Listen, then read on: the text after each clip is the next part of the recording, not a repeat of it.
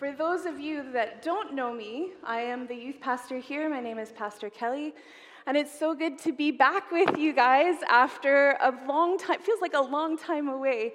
As a youth, we've had a wonderful summer scattered because we've been away over the last 6 weeks. Our missions trip went so amazing. We definitely experienced the answer to many of your prayers.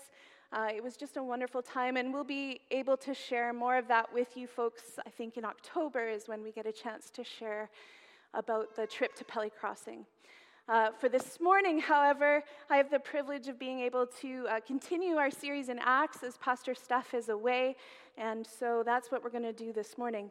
We're going to talk about a tale of two temples today. We all love a good story, right?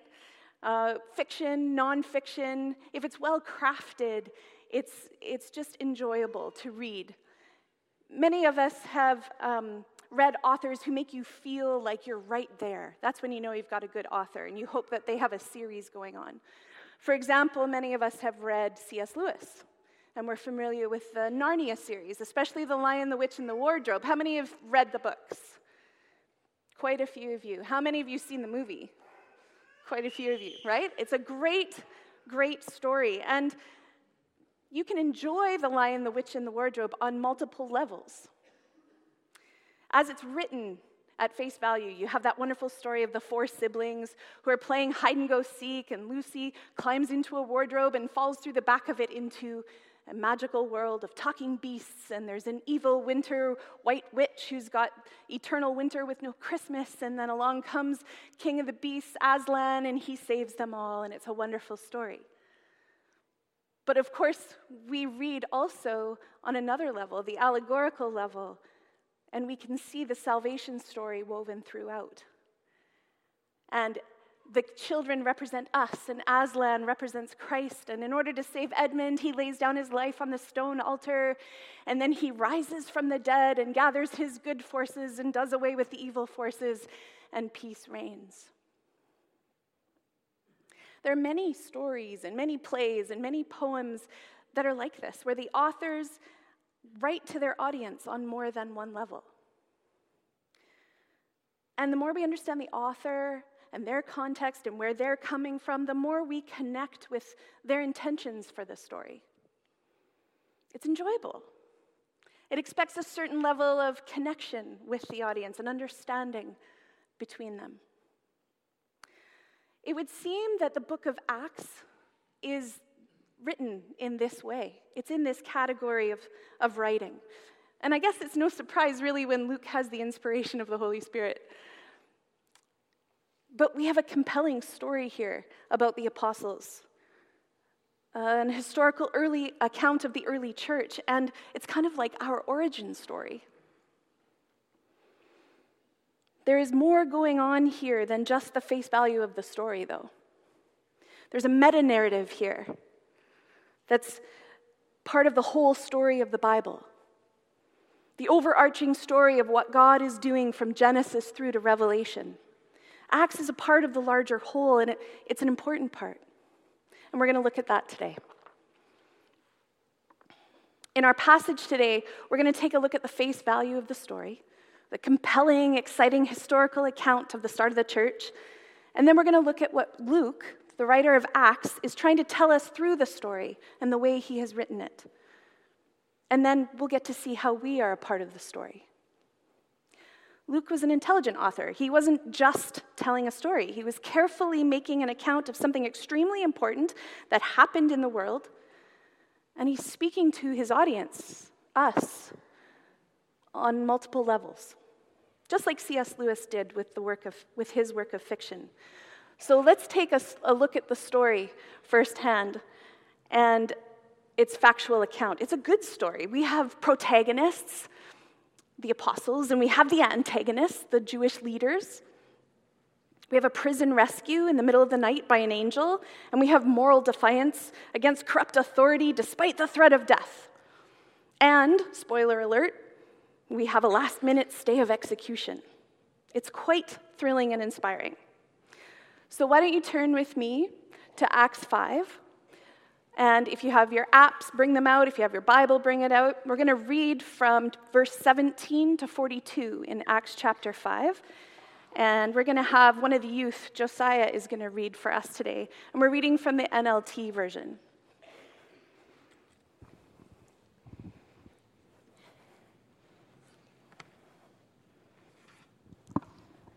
Okay, I'm going to be reading from Acts chapter 5, verses 17 to 42.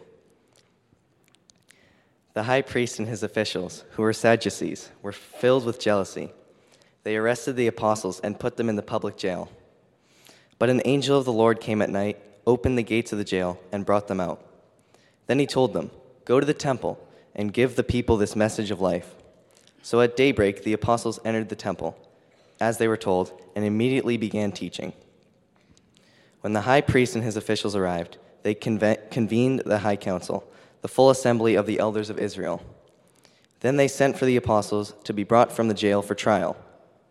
But when the temple guards went to the jail, the men were gone. So they returned to the council and reported, "The jail was securely locked, with the guards standing outside. But when we opened the gates, no one was there."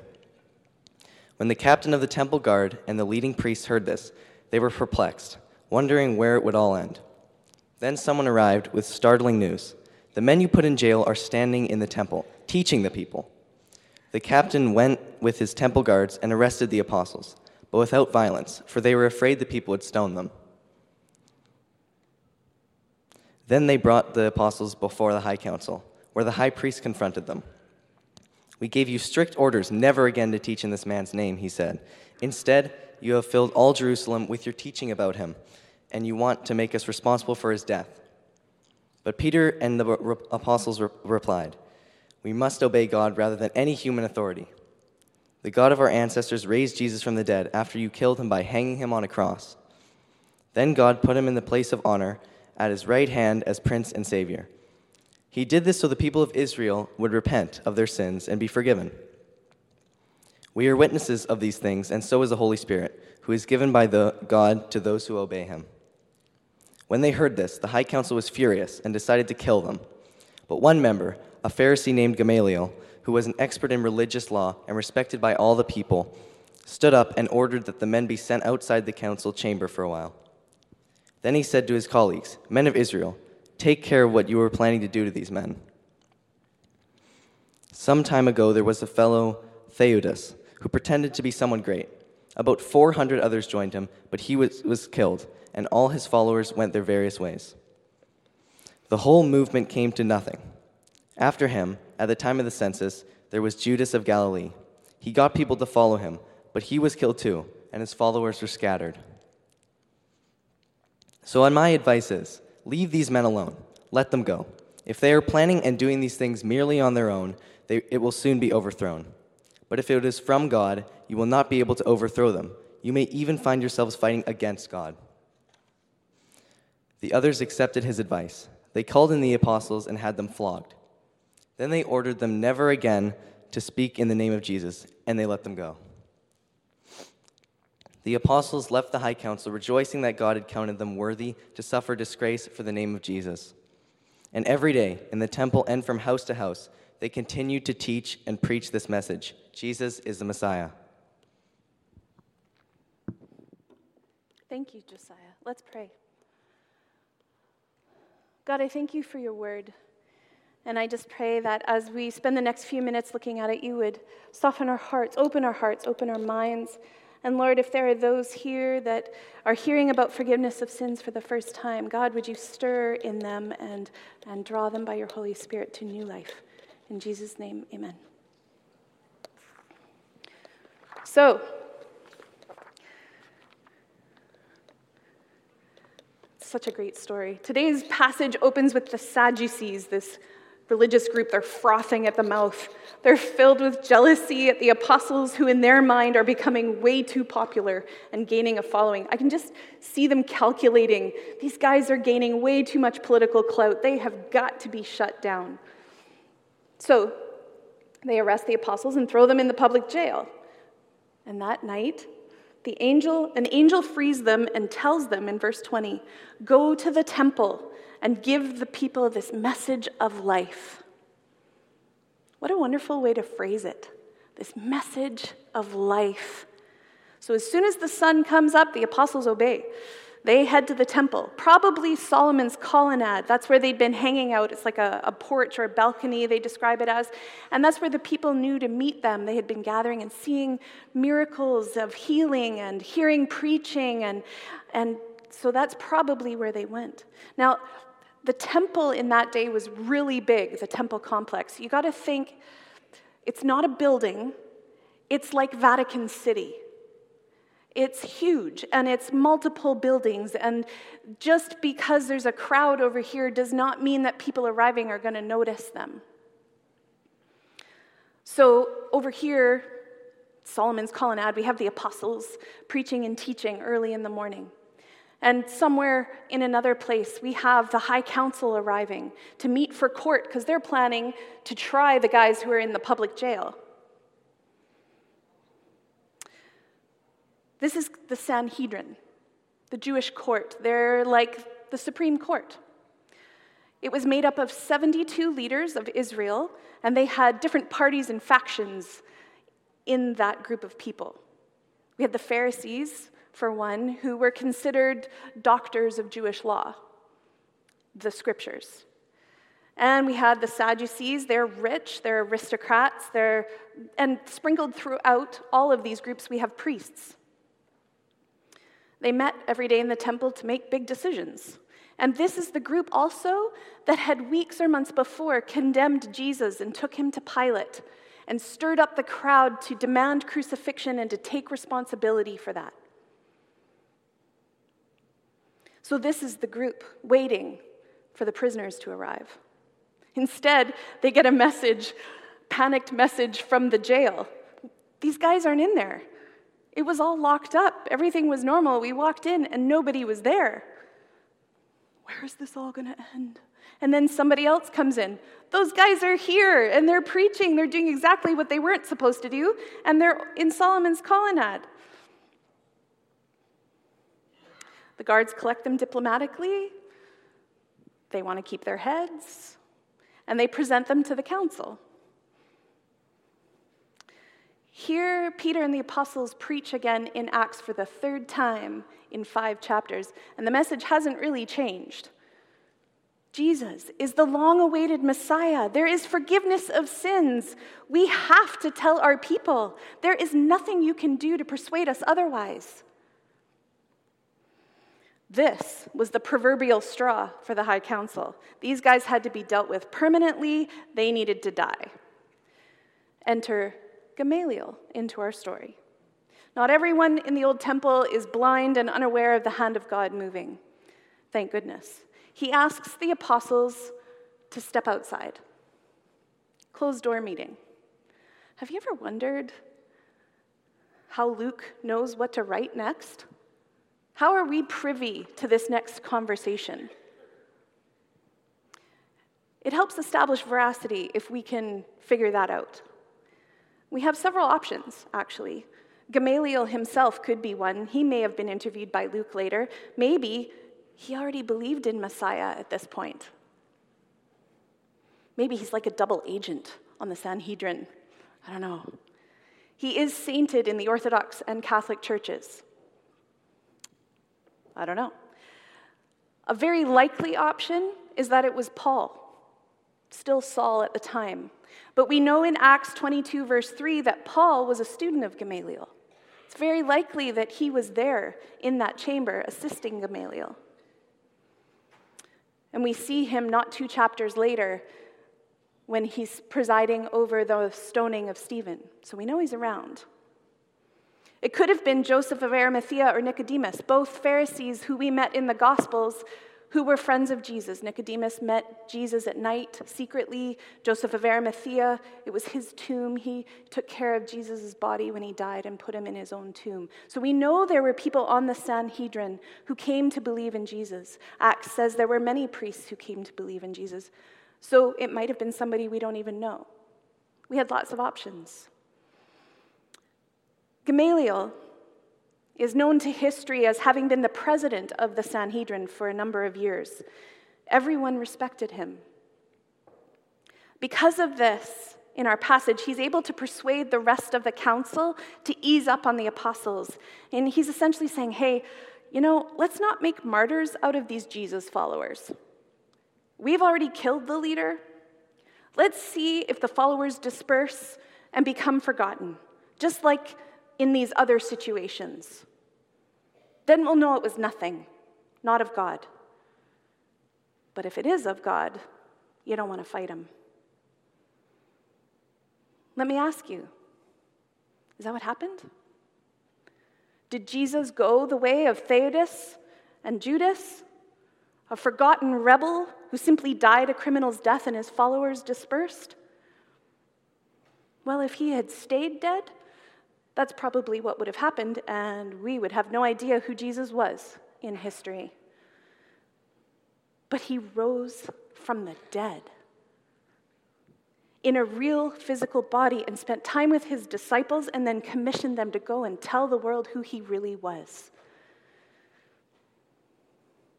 The fact that we are worshiping here today, 2,000 years later, with approximately 1 billion people around the globe today, I'd say testifies to it being otherwise. I'd say we met the Gamaliel challenge. God was on the move by the power and presence of his Spirit in his people's lives, and nothing could stand in the way, not even the Jewish temple authorities. So, the apostles live another day to preach and teach. The first martyrdom would come soon enough. Instead, they were flogged and they left rejoicing that they could suffer for Jesus. They went straight back to getting the message out, the message of life to the people. And the story continues to this day, with many people around the world still sharing the message of new life in Jesus, despite the risks of persecution and political pressure. Now, on the surface, this looks simply like a story about the apostles, an historical account. But Luke is also wanting us to see Jesus entirely throughout his work. He wants you to see the power and presence of the Holy Spirit in the early church, the spread of the new creation through Messiah's people, the new temple.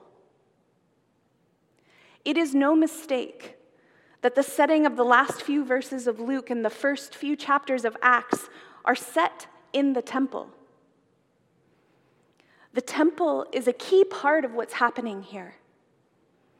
It was central to the Jewish life and religion. To help us understand why, we're going to go right back to the beginning. John Walton, Old Testament professor at Wheaton, he reminds us that Genesis, the first book of the Bible, was written to the ancient Israelites as their origin story. They were the first audience of Genesis, and we need to try and read it through their eyes. Genesis 1 is written like the building and inauguration of a temple in the ancient Near East. So we could summarize it perhaps like this. In the beginning, God created the earth as his temple, a place where he could reside and rest. And in his temple, he put his image bearers, humanity, to take care of his temple. The earth was God's temple, a place where heaven, God's space, and earth intersected. And God could live there with his image bearers and have a relationship with them. This is how the ancient Israelites would have understood the creation account in Genesis 1 and 2. And then in Genesis 3, something goes horribly wrong. The image bearers decided they wanted to be God himself. And they broke their relationship with God by disobeying him. They tried to set themselves up to be him. And so they had to be cast out from God's presence. Sin and death became a part of humanity's reality, and they could no longer live with God and interact with him. Creation was cursed as well, and it was hard work simply to survive as a human. What a bleak existence. We see the reality of this today, still. We see brokenness and evil all around us. But God doesn't want to leave humanity in this state. Fast forward from creation time to the nation of Israel. He chose a family through which to reveal himself to the world again and to rescue it so he could restore and renew his image bearers and live with them once again. God established a covenant with them and had them build a tabernacle, a portable temple, imbued with images of creation. It was like a mini earth representing what God had originally intended for creation, a microcosm of creation as his temple, if you will. And in that place of worship was a very special place called the Holy of Holies, a sacred space that could only be approached once a year by a ritually clean high priest, where he would sacrifice animals on his behalf and all of Israel to ask for the forgiveness of sins. It was there, in the Holy of Holies, that heaven and earth could overlap once again.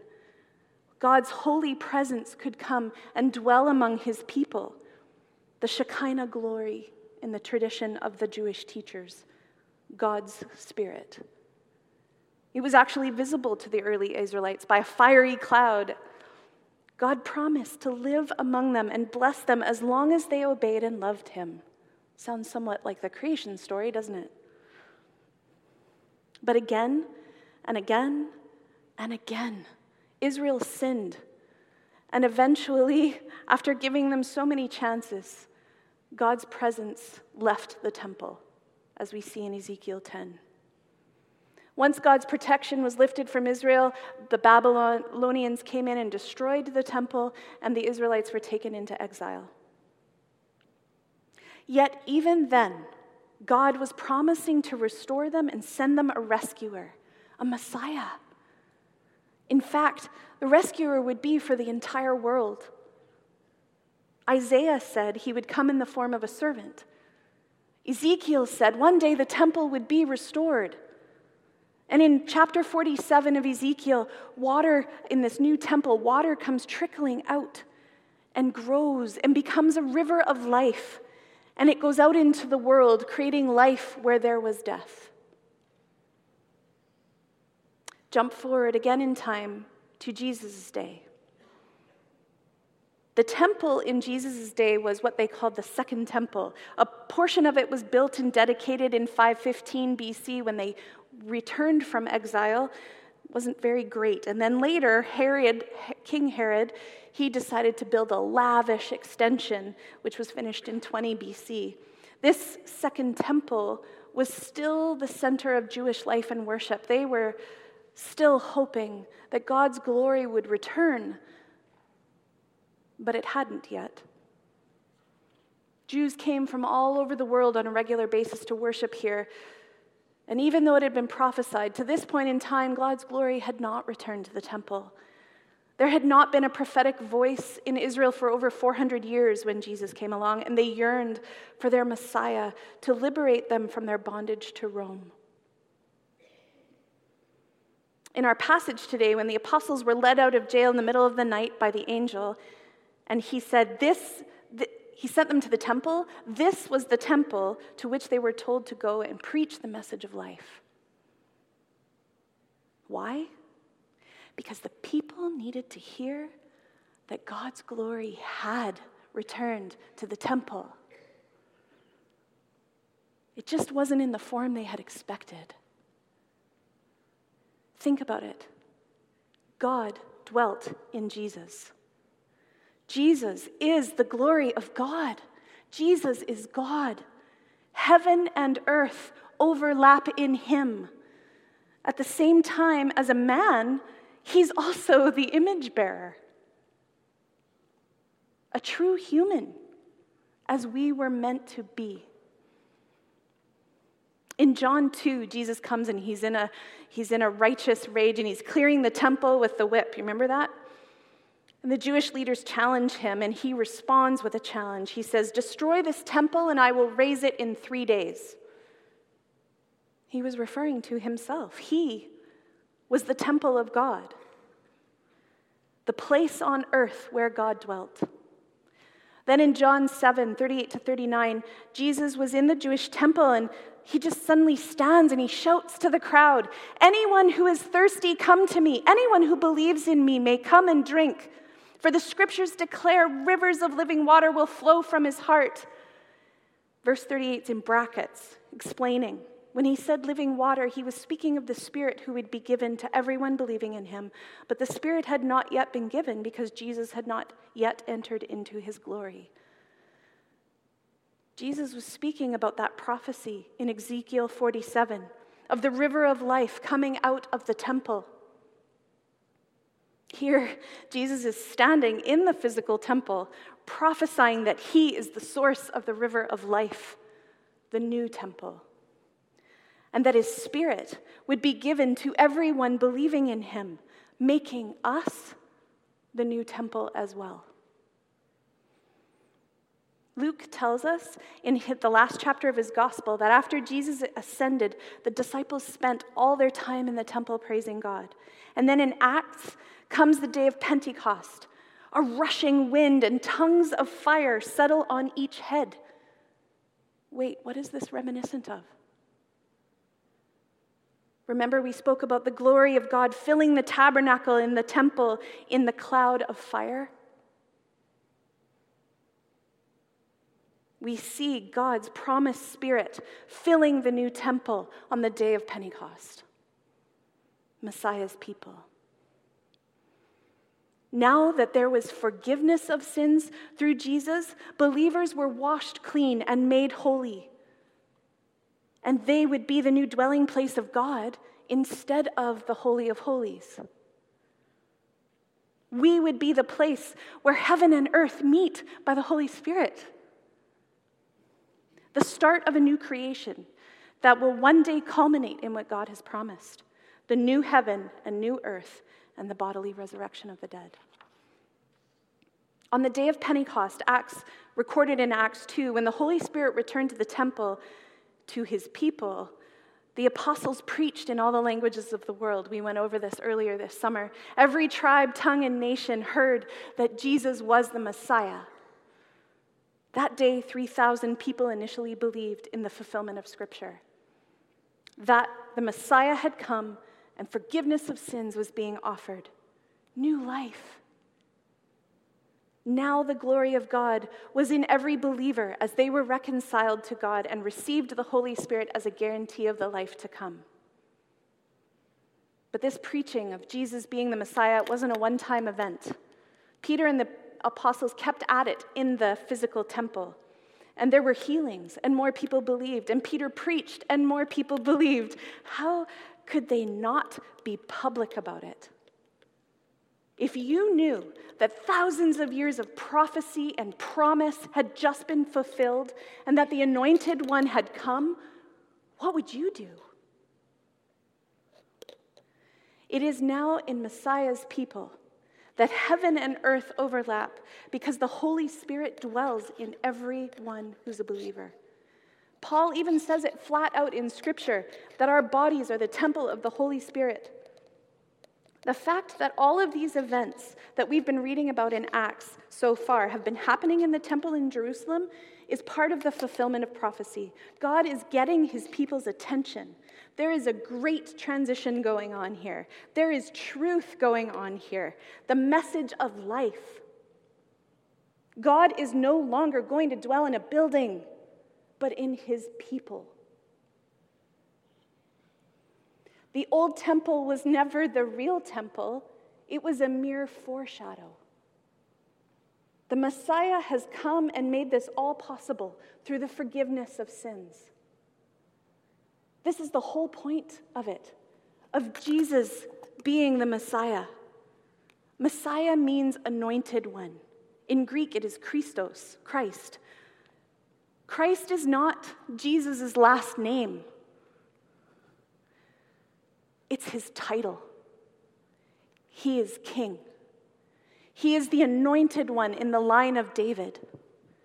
By saying he is Messiah to their fellow Jews, they are proclaiming the fulfillment of prophecy.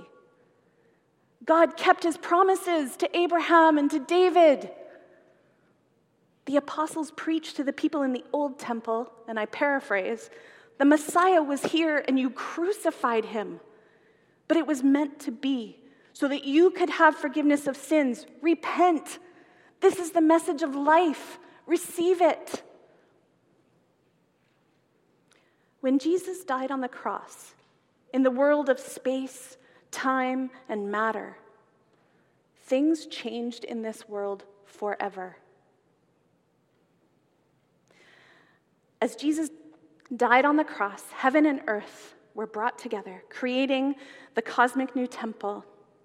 God was reconciling the world to himself. We can see that in 2 Corinthians 5:19. It's what Paul preaches. There was now forgiveness of sins. This was a fact about the way the new world was for the disciples, rooted in the accomplishment of Jesus' death and revealed in his resurrection, then put to work through the Spirit in the transformed lives of his followers. At the moment Jesus died, the Gospels tell us that the temple veil in front of the Holy of Holies tore, indicating that it wasn't needed anymore, that the blood of Jesus was the ultimate sacrifice for the forgiveness of sins. We could now approach God. But I think it means more than that. It means that and more. It also means that because of the forgiveness of sins, the presence of God could now spill out from the temple and be in his people. New creation spreading out into the world like the river of life from Ezekiel 47. This is the tale of two temples. Our passage today ends with the apostles rejoicing that they got to suffer for the name. And they continued to preach that Jesus is the Messiah in the temple and from house to house. You see, they begin to leave the old temple and start going out into the world because now they are the new temple, the true temple in Christ. And here is where our story enters their story. Asking Jesus for forgiveness of sins is not just about getting saved so that someday our soul can leave this world and go somewhere that isn't physical. It's about becoming part of Messiah's family eternally, of being made new, of being fully human, the way we were meant to be. That river of life from Ezekiel is still spreading, and it points to a future fulfillment of the physical new heaven and new earth together and ruled by King Jesus. And as believers, we have the presence and power of the Holy Spirit in us now, our counselor, our comforter, our teacher, a guarantee of when Jesus will return and the new creation project will be complete, including our bodily resurrection, in a place where Jesus is king and there is no more tears and no more pain and no more sorrow and no more death. We too are called to preach that Jesus is Messiah of the world, offering forgiveness of sins, bringing healing and new life both now and for his physical return. One way that we can testify to this is by taking communion. Jesus asks us to remember his sacrifice on the cross by doing this, by breaking bread together, by the common table. The bread represents his body, broken for us, given for us on the cross in sacrifice. And the cup represents his blood shed for us, washing us clean, making forgiveness of sins possible. And so as we take this today, we get to remember, we get to give thanks, and we get to proclaim that he's coming again.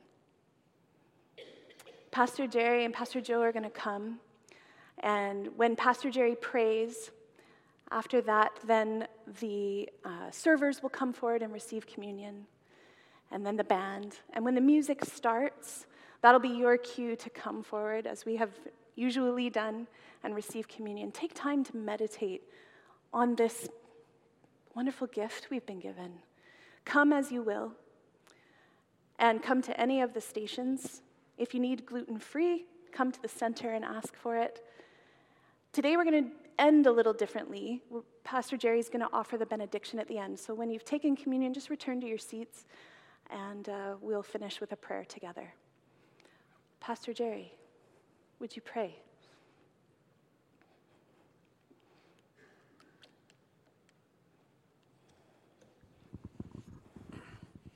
Let's pray together. Thank you for Jesus, who through his body and blood ushered in a new covenant for the forgiveness of sins. Thank you that we can come to you in freedom, knowing that the power of Jesus changes us.